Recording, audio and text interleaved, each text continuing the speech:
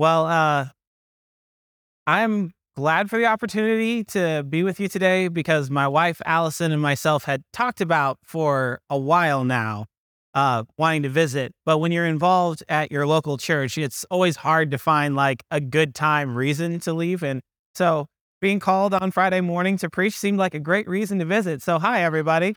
Uh, I am excited because uh, I like the prophets.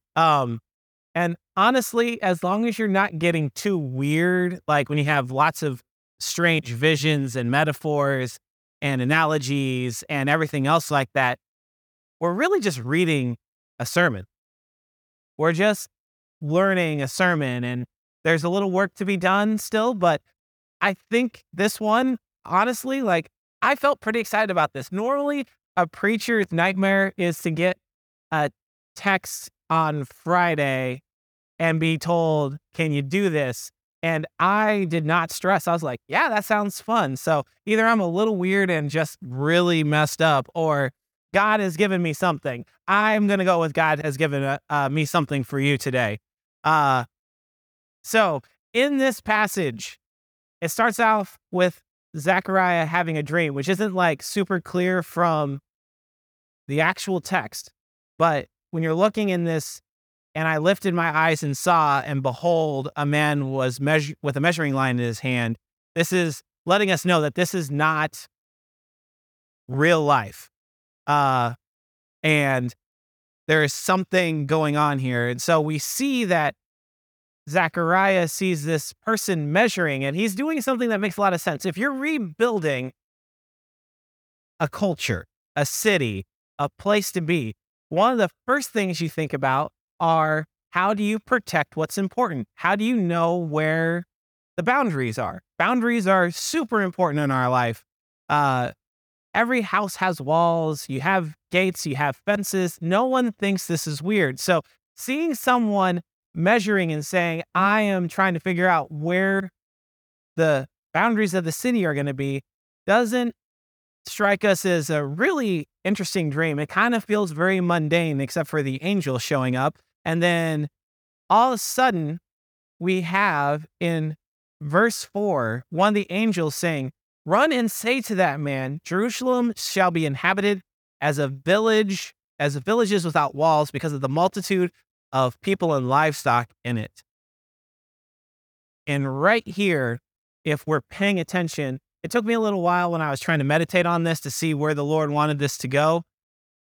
This is weird because I don't know what you know about the ancient world, but it was a dangerous place, much like parts of the world are still today. You don't build big things without walls. And why is that? Because walls do a couple things for us, right? They protect us, and they also help identify us, right? The walls protect us from the outsiders because you're not supposed to be in here. And that lets us know like where the boundaries are. Like these are our people, and those are those people. Like walls do two things. So if there's not going to be walls, what's happening here? Well, if you look in verse 5, God is saying something here. And anytime God's saying something, you want to pay attention, right? Like, I know that sounds like such a obvious statement, but I feel so often for us, people of God, when we hear the Lord says something, we're like, yeah, the Lord says something. Great. He talks a lot. What else do you want me to know? But pay attention. He says, I will be to her a wall of fire all around, declares the Lord, and I will be the glory in her midst. Here is what's interesting. The Lord is promising protection, right? So verse 5, you have that protection, the fire, which kind of evokes the Exodus story. So Zechariah is having a bit of a parallel, a hyperlink to the Exodus story where God protected and guided the Israelites with a pillar of cloud by day and a pillar of fire by night. And it's interesting, right? Thinking about God protecting us. Because, again, this is the ancient Near East. If you're thinking that, like, this is metaphorical or not, I'm thinking this is the Lord promising something. Trust me. Will you trust me? Because the reason why the people of Israel were exiled to begin with is why? Because they didn't trust that the Lord would protect them. They trusted in Egypt. They trusted in political alliances. They trusted in other gods. Like, well, let's tack on some gods. Let's tack on some things. Like, they did things that made sense culturally and logically. Like us, from our perspective, when we see these things, and if you've grown up in the church, you're like, why did the Israelites do these things? Clearly, don't they know the Lord would do these things? And if you pause and think about that statement, should the Lord tarry 1,000 years from now, what would Christians looking back on our time be like? Why were they panicking about fill in the blank cultural issue of the time? I'm thinking particularly about a conversation that was had in my seminary. We had a Chinese house pastor. His English name was Samuel. I never learned his Chinese name. Probably wouldn't be able to pronounce it well anyway. But he was talking about how one time in one of my missions classes, he was talking about one time he was getting ready to leave his house. And he really felt like the Lord told him to leave his phone. And he didn't know why, because he always takes his phone with him. And so he left. And during the course of his day, the police arrested him, questioned him, and were trying to get information from him. And he said if he had taken his phone that day, like he usually would, because he was a pastor of pastors in his little area, they would have had names of all his church leaders, all his house church pastors, without him saying a word. And he always takes his phone, but he really felt like the Lord told him to leave it. And he said, now I know why, because the Lord was protecting me, which sounds weird as a Westerner, because you're like, you were still arrested. You were still like persecuted. This doesn't sound like protection at all. But if that man could recognize the protection of the Lord, how often, even if we had a difficult circumstance or had to go through a trial of some sort, is God still willing to protect us in it? But we too often just don't want to be uncomfortable. And then with that as well, the Lord in verse 5 says, I will be the glory in her midst. The key centralizing factor is not how big are our walls, but is God here? Is the glory of God here? And what if we as a people of God were less concerned about whatever boundary marker issues we feel like are important? And I'm not saying that identifiers are not important. They very much are. It's the reason why we choose the clothes we wear, the neighborhoods we drive, the sports teams we like, the musical artists we like. There's nothing wrong with identifying markers. But if we're to be the people of God, what identifies us is God. God in his glory attracts us and attracts the people that are his. And so what if we spent more time focusing and reveling on the glory of who God is and noticing who comes with it? Like, who shows up when God is glorified? Those might be our people. It's just a thought. I don't know. Maybe I'm a little nuts here, but I do know this.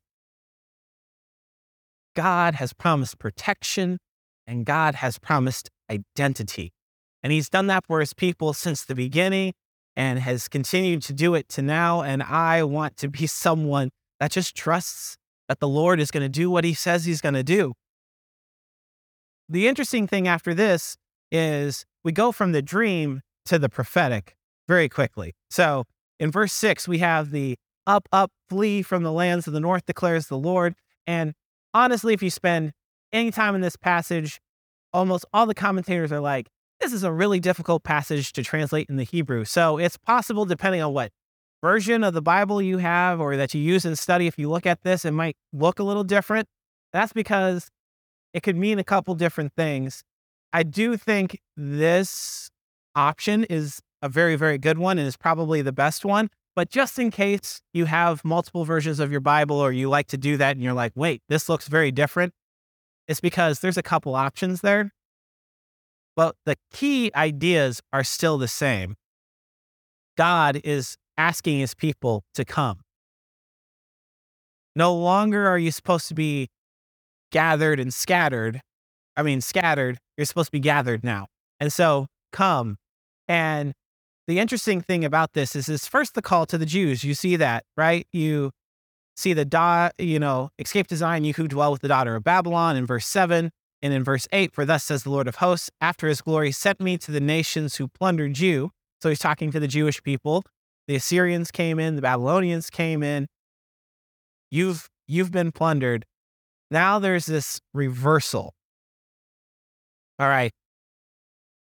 For thus says the Lord of hosts, after his glory sent me to the nations who plundered you. For he who touches you touches the apple of his eye. Wow. What that must be like to hear that God thinks of you that highly. And as a Jewish person who has cared about the things of the Lord, and you're living in exile and you hear this, someone says this, the Lord considers you special, important, not to be touched. So important that you're like, another translation puts it as just like the pupil of your eye. Like you're just so important. Like, you know how we protect our eyes all the time and it's so sensitive. Like that's what the Lord is saying. You matter that much. What happens to you happens to me. And then you see the reversal in 9. Behold, I will shake my hand over them and they shall become plunder for those who serve them. Then you will know that the Lord of hosts has sent me. The great reversal. Life got turned upside down. Life totally transformed. Life has been different for 70 years. And you're saying it's going to change. You're saying it's going to change. And just imagine the great reversal here. The oppressors who took everything from you, God's saying, I'm changing everything and you're getting it back. Right? So that's amazing enough. And then you keep going. And this is where, in verse 10 to 11, this is where I think it gets really exciting for us in this room. Sing and rejoice, O daughter of Zion, for behold, I come and I will dwell in your midst, declares the Lord. And many nations shall join themselves to the Lord in that day and shall be my people. And I will dwell in your midst. And you shall know that the Lord of hosts has sent me to you. So it's a twofold thing that we will know God has sent them and that God is real and that God has done something different. The Jews will come back and Gentiles will join. I don't know most of your guys' ethnic background. In fact, some of you might be wondering, what is my ethnic background? And very briefly, I'm a half white, half Puerto Rican kid who is very much culturally white. I jokingly call myself Anglo-Rican. And because of not fitting in very well and on some level in both cultures, like I very much have been an outsider learning Puerto Rican culture. And then in white cultural spaces, I'm very fluent in it. It's just I get asked questions white kids never got asked, like, what are you? And having this idea of there's a home for you is huge. Often us as Americans who have grown up here, this doesn't resonate so strongly with us. We have a good home. We really do. Like, if you had to pick a time and a place to be born, most of the world would pick here and now. And we're so aware of what's wrong sometimes that we don't recognize our blessing. But honestly, our blessing sometimes makes this call feel very dull. Like, oh, okay, but I like my home. Why would I want to move? Why would I want to go and join myself with somebody else? But then you have to think of this reversal. I can guarantee in a room with this many people, your lives have not been easy. And I don't know what exactly has gone on. And I know there's quite a few young people, and maybe you haven't hit that wall yet of life being hard. But eventually, at some point, should the Lord tarry and you get blessed with an average lifespan at best, you will see people you care about die. You will see people you care about go through financial struggle. You will see relationships end that you didn't want to see end. You will see people that you thought could get along, not get along. You will see your culture change in ways you didn't think was possible. And you will get moments of bewilderment and moments of feeling like something is wrong and I don't belong here. And I'm here to tell you, that's good.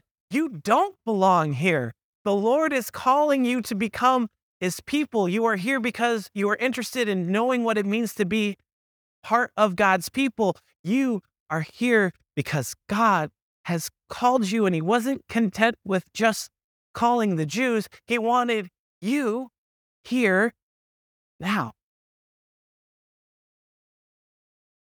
Think about that. God cared enough about us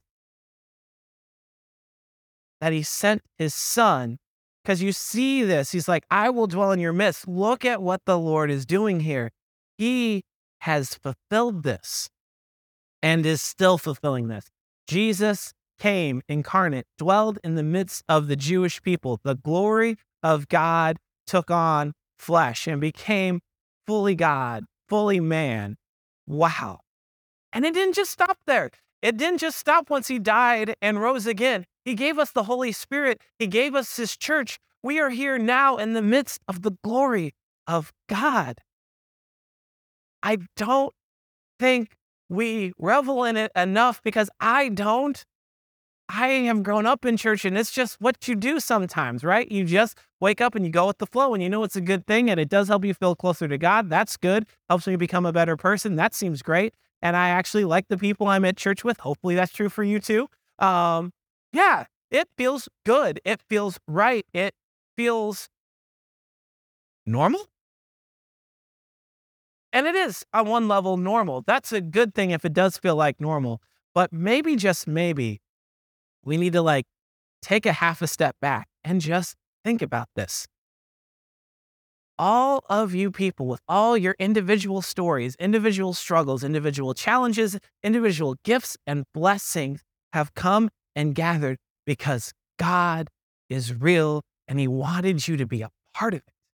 He wanted you to be a part of what He's doing in this world. He wanted you to be a part of His love for you and for this world. God wanted us and you here.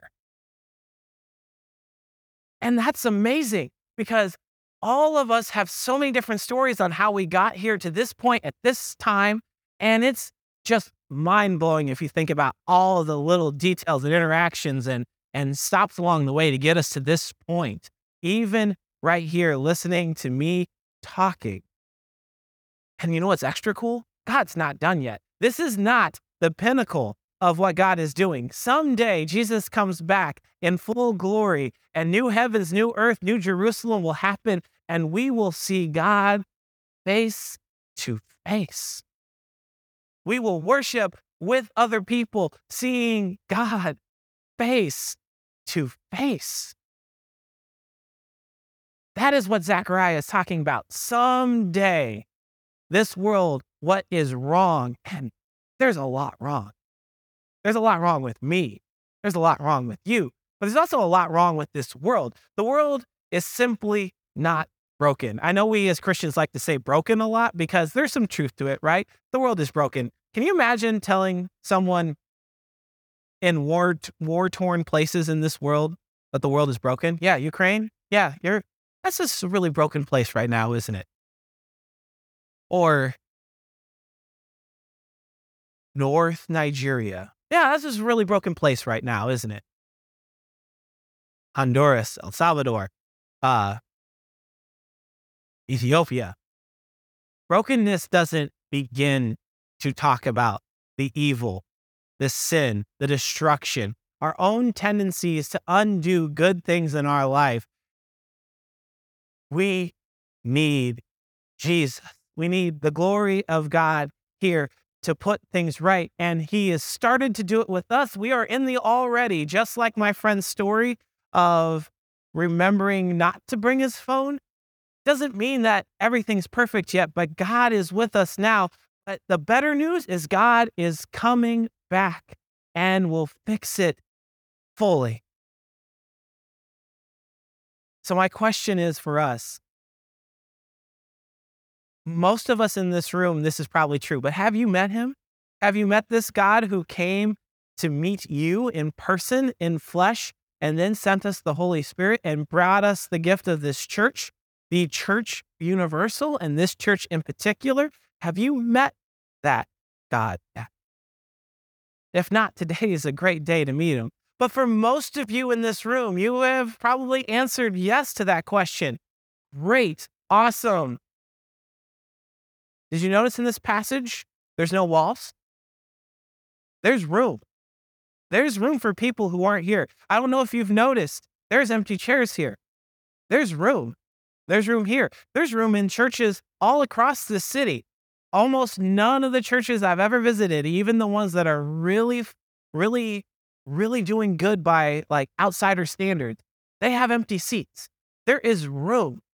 And there is room for your neighbors, your family members, those people that you work with, the people you just walk by in the grocery store, the coffee shop. There is room for them to be here.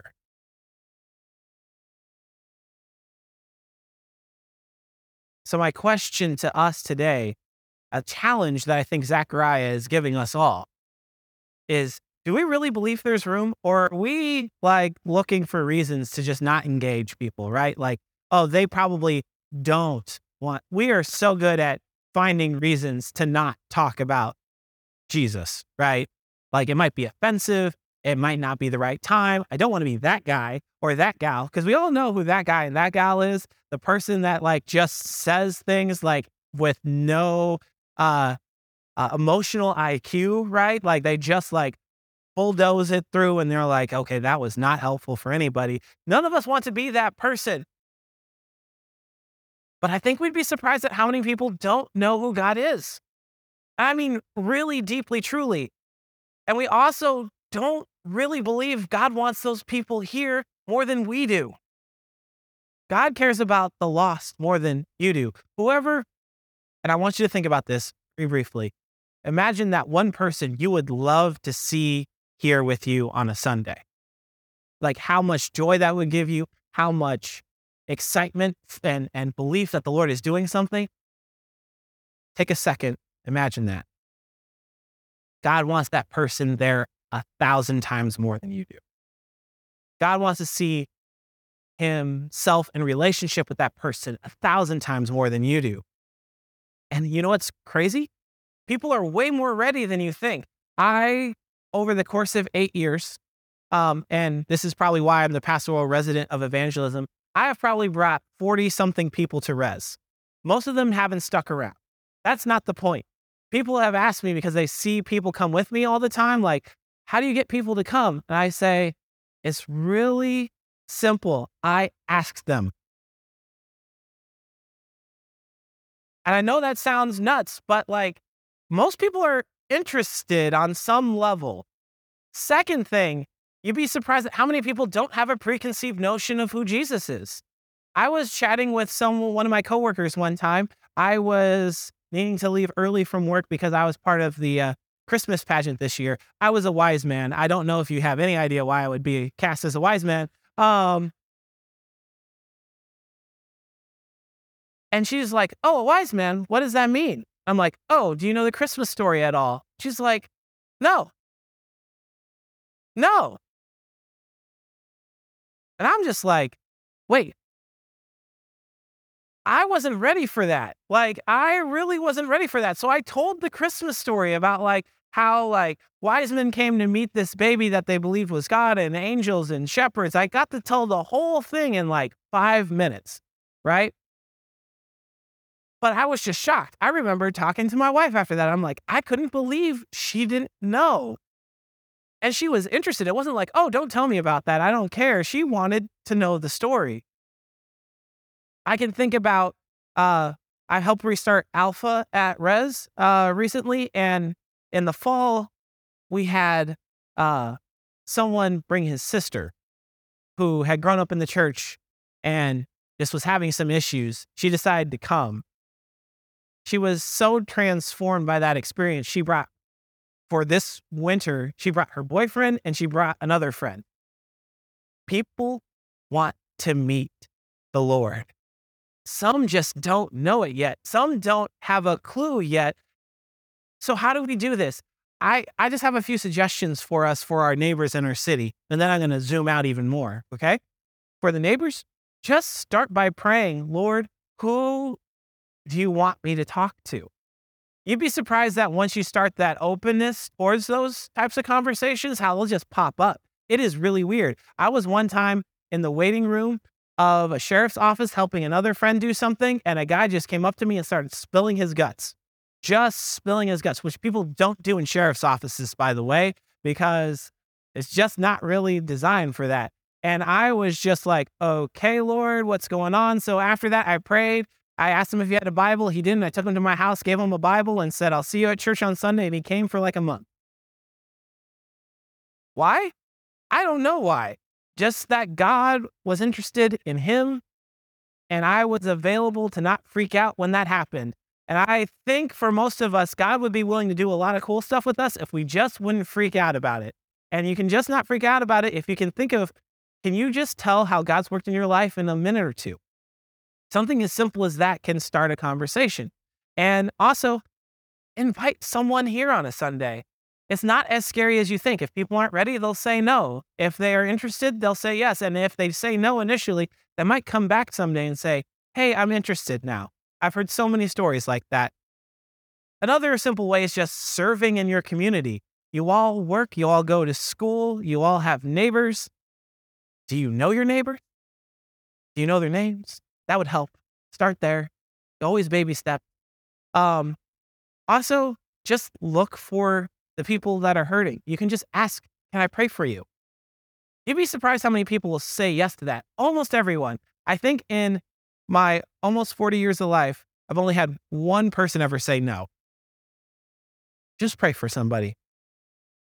And then my next question is, what about the places where it's not obvious that the Lord is dwelling here now, where the church isn't visible? This is what I will say. It's a way to encourage us, and it's a way to challenge us, all right? The way to encourage us. Not everyone in here is meant to do cross-cultural missions, at least in the leaving your house, living in a new place. So before you even start with the self-defense mechanisms and that's not for me, I understand. Hear me out. Anyway, also, considering the wide swath of people in this room, there might even be some people in here that's cross-cultural mission. Is that even a good thing? Isn't there a lot of baggage of colonialism and all this other stuff? I'm going to say two things really briefly, and this is a whole class in seminary worth of stuff that we could dive into, but short version is yes and no. Yes, there are some evils that have come with missions.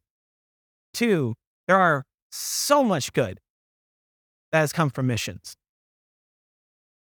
And I wouldn't be here today if it wasn't for missions work. How do I know this? Because I have a diaspora of people all in my background, and some of them come from places that the church used to be and wasn't anymore. And I don't know if you know about this, but if you have Western European ancestry, you guys were the heathens for the first 500 to 600 years of the history of the church. Africa and Asia was all about the Jesus thing. And it was you barbarians up north that just didn't get it. So missions matters. Serving people matters. And as a Christian, it's not optional. And this is what I mean by this. We all need to be partnering with the proclamation of the gospel.